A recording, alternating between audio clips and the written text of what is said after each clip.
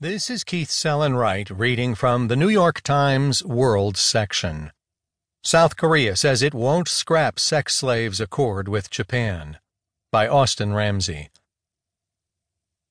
South Korea said Tuesday that it would not undo a 2015 agreement with Japan to shelve a long-time dispute over women who were forced into sexual slavery for the Japanese military during World War II.